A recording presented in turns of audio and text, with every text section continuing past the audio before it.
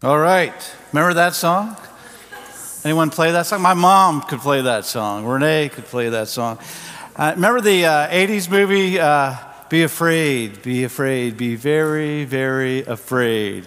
How many of you have some fears? Anyone? How many of you are afraid to mention them right now out loud in front of everybody? So I'm in Honduras a couple of years ago. Remember when people, we were on a cruise. Remember when people would go on cruises? Do you remember that? We used to do that before COVID. Anyway, we're on a cruise in Honduras, and of course they got the Great Barrier Reef. So I told Renee, I said, I got to do some extra diving, some extra snorkeling. So I paid the guide some extra money. He was going to take me to a secret spot where the fish are great. Renee and the kids were like, no, we're not. We're going to just stay in the boat. So we go out in this boat, and it's just amazing. I put on my goggles, put on my fins, and I made the mistake of actually sucking in before breathing out as I went into the water, which means I swallowed about half the ocean right there, which was not good.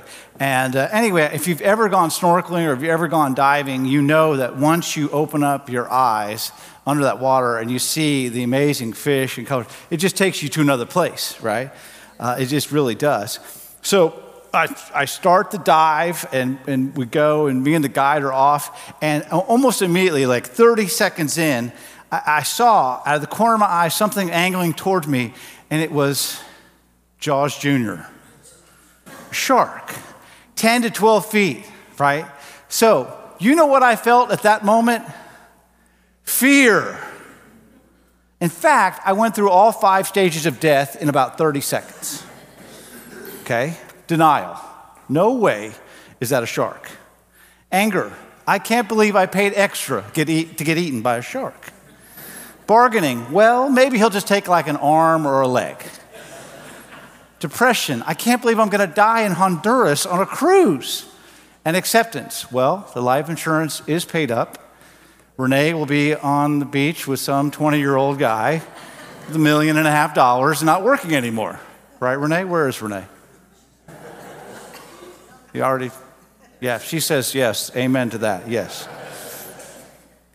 So I do everything the books tell you not to do. I start thrashing in the water, right, like a wounded animal, and I start scrambling for the ladder on the boat. The guide was already there at the ladder. Do you think I let him go first? Oh, no.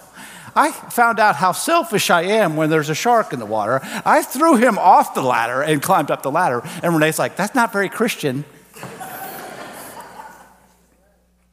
I gave him a good tip. So we get back in the boat. Turns out it was a dolphin. Isn't that what fear does, though, right? Fear takes something small and something innocent like a dolphin, and it turns it into Jaws, and you're going to die. Amen? Rudyard Kipling said it this way: of all the liars in the world, sometimes the worst are our own fears. Somebody say amen. Remember the show Fear Factor? How many of you remember watching the show Fear Factor? Yeah, I actually like that show. If you never saw the show, it normally began with about 6 contestants, 3 male and 3 female, and it would appear that these contestants would have to go through a whole series of interviews to make sure that no one ugly ended up on the show.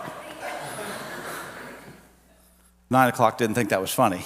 Anyhow, and then for an hour, these people would compete to see who could overcome their fears for $50,000. And they were covered in tarantulas. They jumped out of helicopters. They were covered in snakes, and they had to eat all kinds of weird stuff, brains and eyeballs of weird animals and other stuff that we don't discuss in polite company. And I mean, when Franklin D. Roosevelt said, the only thing we have to fear is fear itself, he obviously had not watched the show. Now, to be fair, I would last about 27 seconds on the show, because I'm terrified of heights. I do not like sharks, as you know, and really my idea of exotic food is like onions on my hamburger, okay?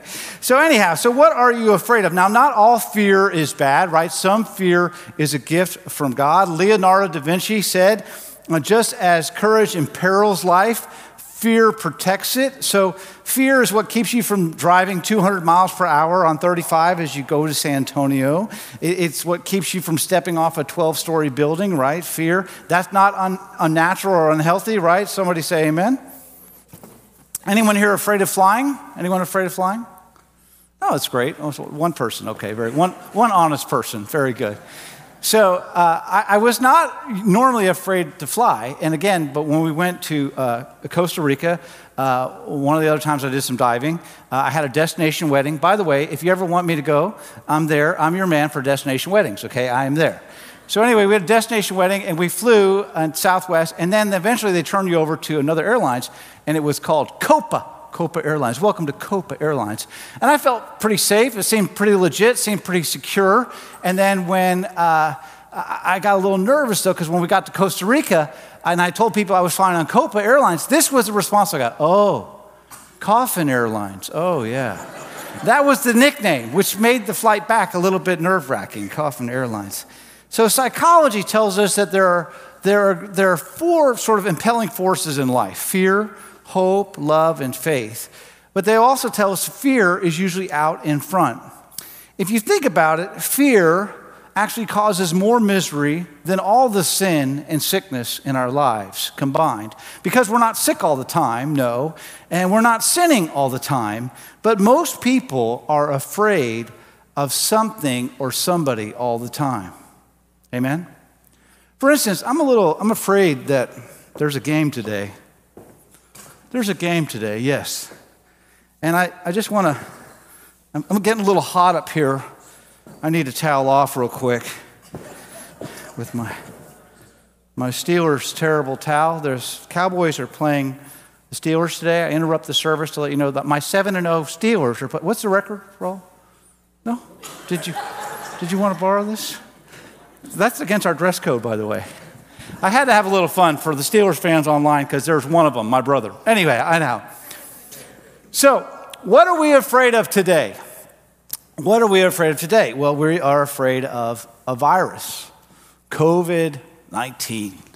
The virus that has changed your life and my life and changed the church's life and everyone's life in the world is 1.25 nanometers sphere. That is, it is 1 billionth of a yardstick big, that virus. Tiny but dramatic. Now, for decades, I didn't worry about small things because in the 80s, when I was growing up and I lived in Nebraska and my dad was at Strategic Air Command and a colonel in the Air Force, he told me to worry about the Russians. Do you remember worrying about the Russians? Do you remember worrying about the radioactive war and the nuclear destruction does anyone else remember this? Right? Right? And I remember in elementary school that the teachers would say, okay, we're now going to do our nuclear fallout drill in Nebraska, where my dad said there's 300 Soviet ICBMs pointed at Omaha, so we would not last long. But anyhow, the teacher would say to us, please crawl under your desk and put your hands like this under your wooden desk so that when the atomic fireball streams in, it has some kindling to burn you up really quickly with.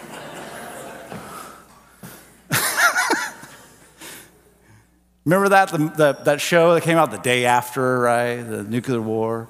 My dad's like, I'll be down 3 miles underground while y'all will be vaporized. Comforting quotes from my old man. Yet that titanic threat with megatons, thank God, never happened. And yet a tiny object that looks like a soccer ball with spikes has absolutely paralyzed the world. Solomon actually talks about the power of little things to put fear. He talks about ants and badgers and locusts and lizards. For instance, there's a certain kind of gecko, a Jericho gecko, that can curl up on a dime. It's a fraction of more than half an inch. And I can just see Solomon laying in his bed one day, watching a little lizard over his wall and laughing at his own security detail, a security detail that could stop a lion but could not stop a lizard from coming into his room. Little things can be deadly. Bobby Leach is an example of this. Bobby Leach achieved fame and notoriety when at 53 years old, he got into a barrel and went over Niagara Falls and survived. And then after recovering from his injuries, he toured North America and the UK with this barrel in tow, recounting and telling the story of how he survived and how he did it. He was part of a circus, so daredevil stunts were nothing new to him. Up until his 60s, he was even attempting crazy things such as swimming across whirlpool rapids. And how did Bobby Leach die? Well, interestingly enough, he died because one day he decided to eat a banana. True story. This is the second time I've eaten on camera in 3 weeks, which is kind of fun. So he ate the banana and carelessly threw it down on the ground and forgot about it. A couple hours later, he walks through the same space, and no kidding, guess what he does on that banana peel? Slips, falls, breaks his leg. His leg gets infected. He gets gangrene, has to be amputated. Too late, he dies from a gangrened leg. Guy that survives Niagara Falls doesn't survive a slip on a banana peel. And so Paul says, and he warns us about this, right? Because there's little things, right? If you're going on Niagara Falls, you're all prayed up. But if you just throw down a banana peel, you're not prayed up for that.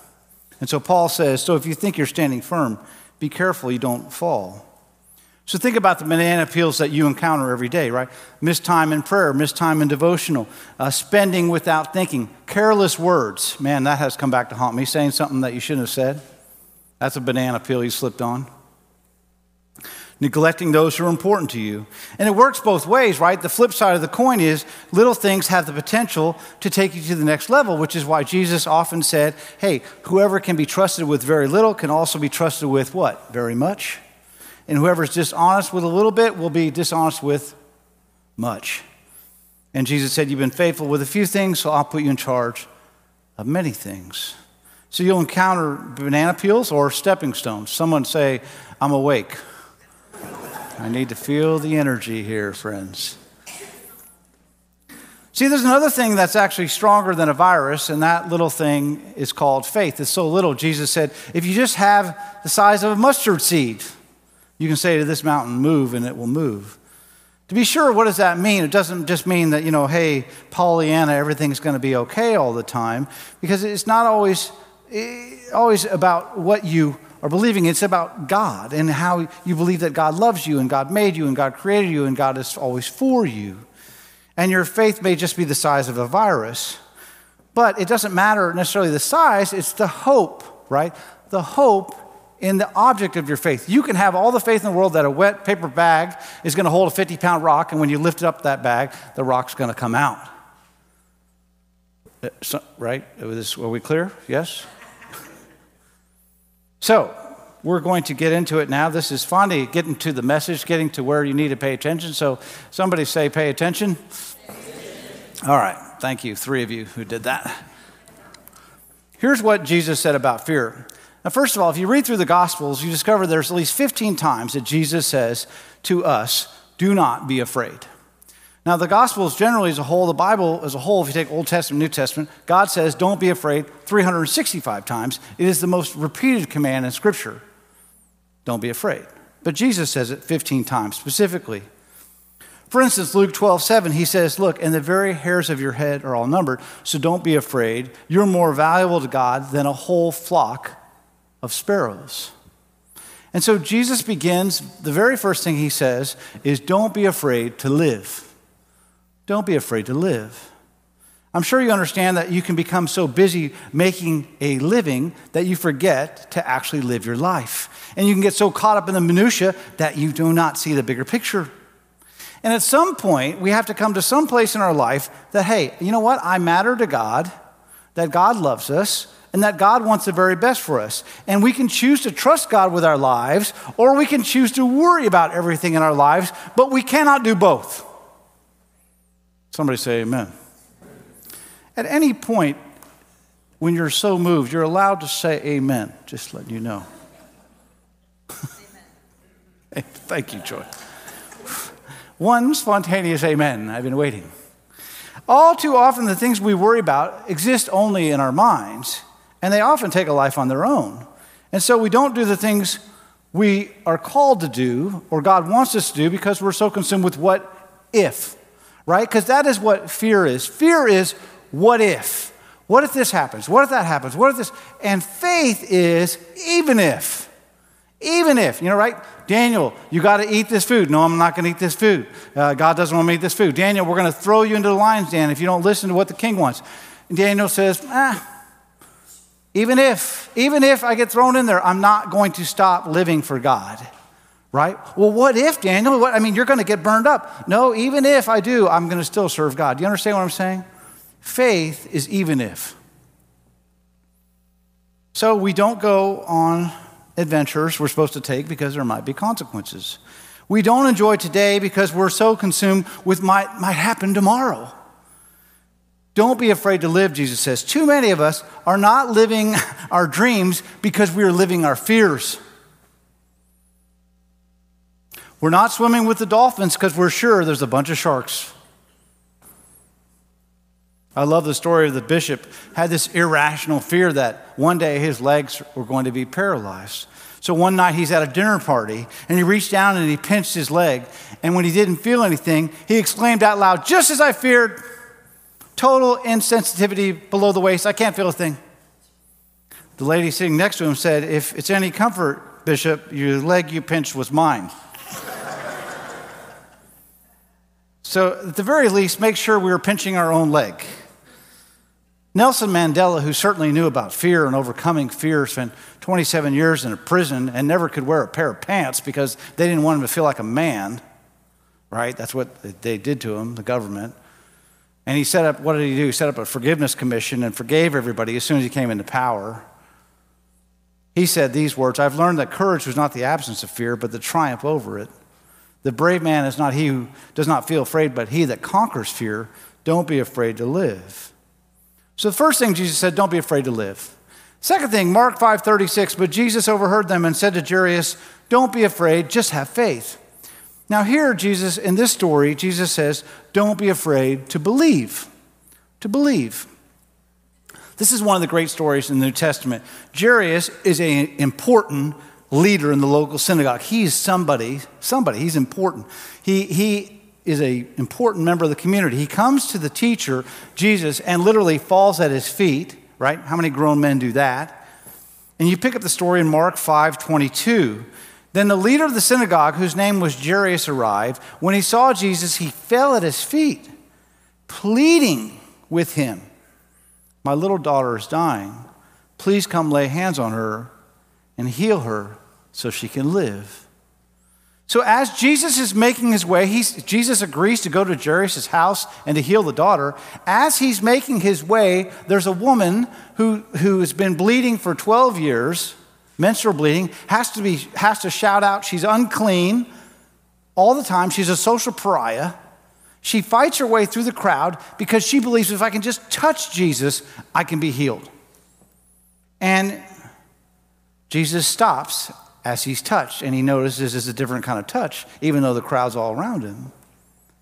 And I'm sure that as Jesus stops and interacts with this woman, Jairus is like standing there bouncing on his feet, like, "Okay, come on, Jesus, come on. She's been sick for 12 years. Another few hours is not going to make a big difference. Come on, my little girl is really sick." Jesus stops and he heals the woman. He's willing to be interrupted. And then the message comes back from the crowd, "It's too late. Your little girl is dead." And Jairus is like, "Dead? How could she? I just thought she was sick." And that's not the way it's supposed to be, right? Children are not supposed to bury, or children are supposed to bury parents, and parents are not supposed to bury their children. And yet it happens. In 26 years of ministry, I've done 5 children's funerals. And from my perspective, 1 is way too many. But it happens. And Jairus must have been absolutely devastated when this happened to his child. So he hears from the crowd, "Your child's already dead. Give up on Jesus." Jesus then turns, after he's healed the woman, turns to Jairus, and he says these words to Jairus, "Don't be afraid, just have faith." The man had enough faith to track down Jesus. He had enough faith to fall at Jesus' feet. He had enough faith that Jesus was going to heal his daughter. Now Jesus is saying, even though she's dead, just have a little more faith. Don't be afraid to believe. And if you don't know the story, Jesus arrives at the home, and people literally there at the home, they know the girl's dead, and they're laughing at Jesus. They mock him. And it says in the scripture that Jesus gets so angry, he throws them out. It's the same language when Jesus throws out the money changers in the temple. And then Jesus takes in Peter, James, and John, and he stands at the edge of the bed, and he calls out to the child and opens up the child's eyes, and the little girl lives, and he gives her back to Jairus and her mom. Don't be afraid to believe, Jairus. The worst has already happened. Your little girl has died. What will it cost for you to believe? So the question is, what is there in your life that God is calling for you to believe in for? What miracle do you need? So Jesus says to you today, don't be afraid, only believe. Too often we're like the little boy who read the Bible that, if you just have enough faith, you can say to this mountain, move over here, and it will move over there. And so there's this pile of dirt that this little boy's father said, hey, get the wheelbarrow out, and I want you to move that pile of dirt. So he's sitting inside. He doesn't want to move that pile of dirt. He wants to play video games. So he looks at the pile of dirt, and he looks up at God, and he closes his eyes, and he says, pile of dirt, be moved. Pile of dirt, be moved. And he looks outside, and sure enough, the pile of dirt has not moved. It's still there. And the little boy says, just like I thought, it's still there. And my point is how often do we pray but not really believe? Well, I'm going to pray because pastor said so, but I don't really believe. Jesus says, don't be afraid, only believe. Because faith will never ask you more than what you believe. Faith doesn't always take you out of the problem. Faith takes you through the problem. Faith doesn't always take away the pain. Faith gives you the ability to handle the pain. Faith doesn't always take you out of the storm. Faith calms you in the midst of the storm. Somebody say amen. Come on here now. This is some good stuff we're throwing out here, friends. A friend of mine has just had his 5th kid. 5 kids. And he's not even Catholic. 5 kids, that's a lot. And I said, hey, man, that's like 3 too many for me. 2, I'm done. That's it, okay? And his name's Bill. And I said, Bill, what do you want for your kids? There's one thing you could give your kids. What would you give them? He said, there's one thing I want for my children. It's for them to believe me. I said, what do you mean? He goes, I just want them to believe that I'm there for them, that I love them, that I care for them, that I'll always be there for them, and that I want the best for them, no matter what I tell them. And I thought that's a really good thing to say because all the Heavenly Father wants from us, His children, is for us to believe that God will do what God promises, that we can trust Him. Matthew 8:26, Jesus responded, why are you afraid? You have so little faith. Then He got up and rebuked the wind and the waves, and suddenly all was calm. So here in this story, Jesus tells us, don't be afraid to trust. Trust. And this is another one of my favorite stories from the Gospels. To put things in perspective here, this has been a very full day for Jesus. He delivered the Sermon on the Mount. He's healed Peter's mother-in-law, as well as a centurion's servant. And people are still gathering around to hear from this touted Messiah. And Peter tells the boys, hey, get the boat ready. Let's sail across the Sea of Galilee. I need a break. Jesus falls asleep halfway across the Sea of Galilee, and suddenly a storm comes up. Now understand, these guys are not in a large vessel. It's probably just a small open sailboat overloaded with 13 of them. And a description can be found in Matthew chapter 8, 24 through 25.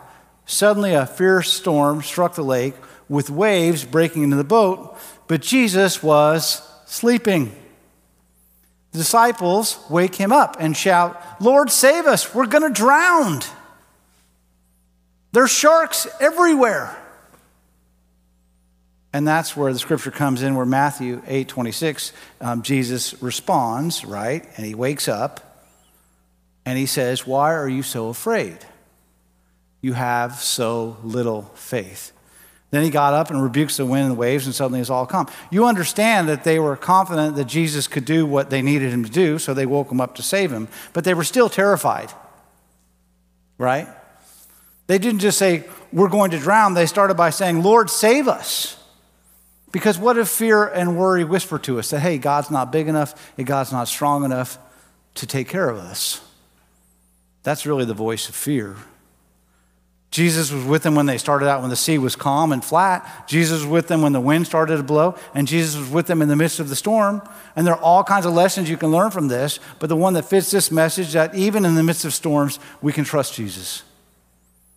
There are no promises in Scripture that say, hey, if you follow Jesus, your life will be free of storms, right? It's not a country song, right, where you get your wife back and you can still drink whiskey and read your Bible and all that. It's not a country song.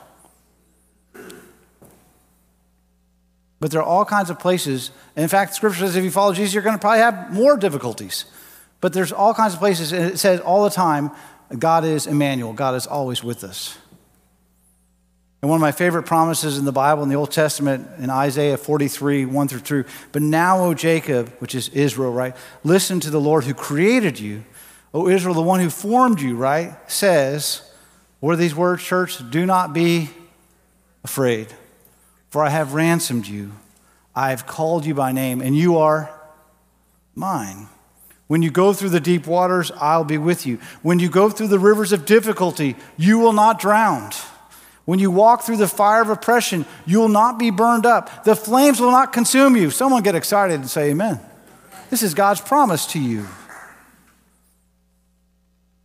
See, it's easy to trust God, right? When the sun is shining, the cotton's high, mama's good looking, and daddy's rich. But what about in the storms? If you know the rest of the story, after Jesus calms the storm, the apostles were amazed, the Scripture says, because even the wind and the waves obeyed him.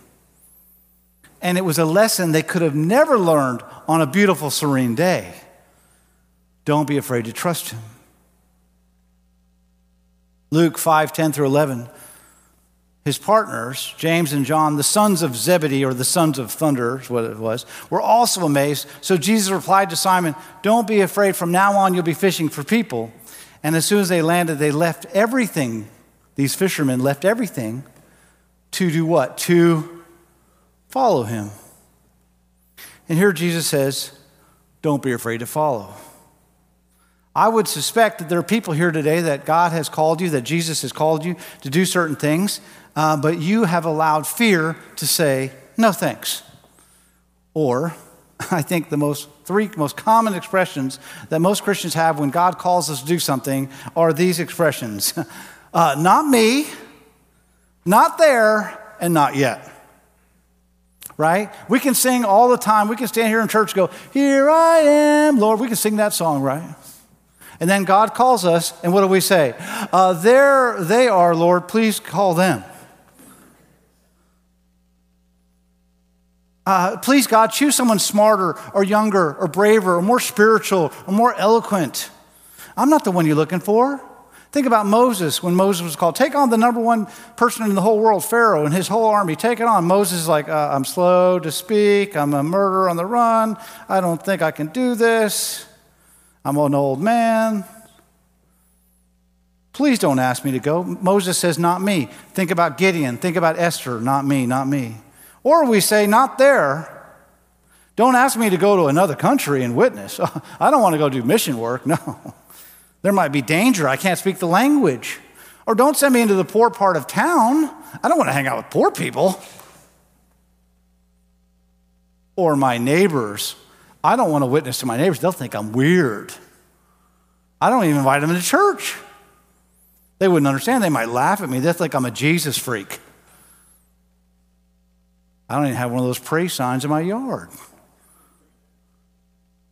Think about Abraham or Peter. Or not yet. This is the number one response, right? Most of us, we're just too busy, God. It's just too busy of a time right now, God, to do what you want me to do. When I'm older, when the kids are out of school, when the bills are paid up, when I'm retired, when I have more money, when I can prepare myself, when things settle down at home. And think about the rich young ruler who goes away sad. He wants to follow Jesus, but not yet. We let fear keep us from answering our call. So I'll share a little bit of a personal story, because how many of you are afraid the sermon's never going to end?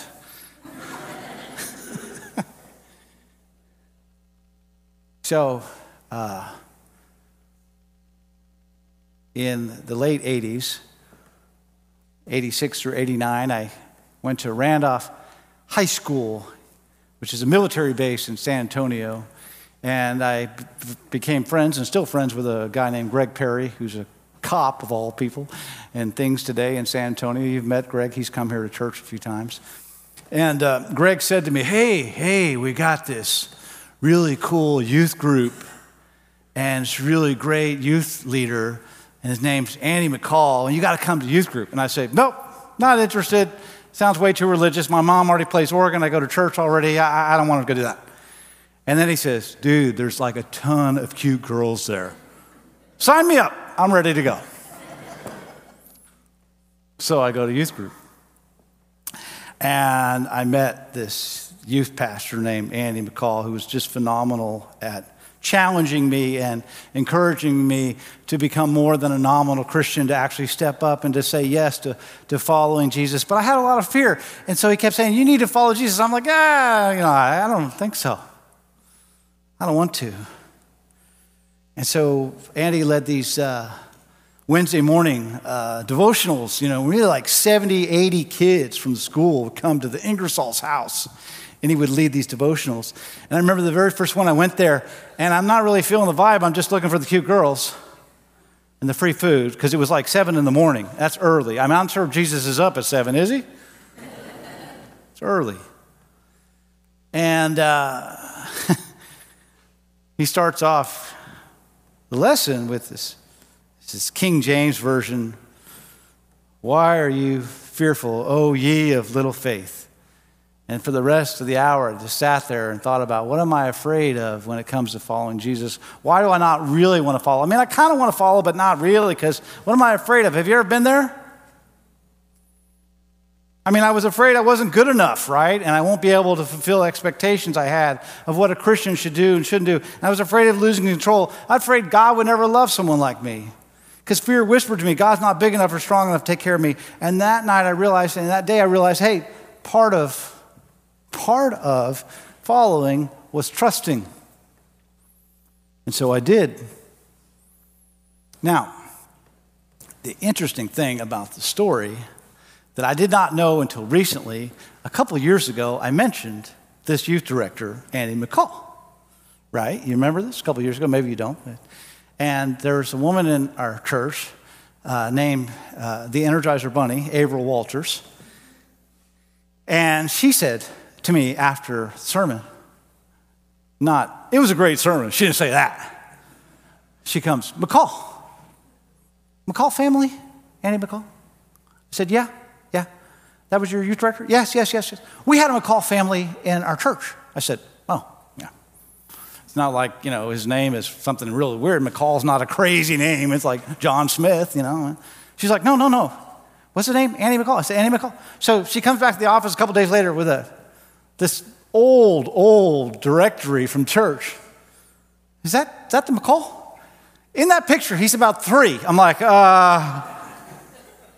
I don't know, I guess. So she makes a few phone calls, and turns out that the youth director that was formational for me following Jesus and really led me to Christ was, in fact, a part of this church some 50 years ago in the McCall family. And he's here today, right there. Andy McCall. Andy, stand up real quick, will you, Andy? All right. So here's the point of the story. If you don't like me as your pastor, blame Andy. It's all his fault. But I'm grateful for people like Andy who encouraged me. Think about this. This church raised up a pastor, and you didn't even know. I didn't even know until years later. That's how God works, right? And yeah. Thank you. Spontaneous, amen. And of course, following Jesus is challenging. This is not always easy, but Jesus has taken me places I would have never gone, has allowed me to meet people I would have never met, and has allowed me to do things I would have never done. In the end, he's promised eternity with him. And in case you're afraid the sermon will never end, I'm going to close with this. Oftentimes we think God's calling, what God calls us to do, should give us peace. And you hear people say this, well, the Lord called me, and then I just felt a sudden peace about it. And you know what I think of those stories? That's a bunch of crap.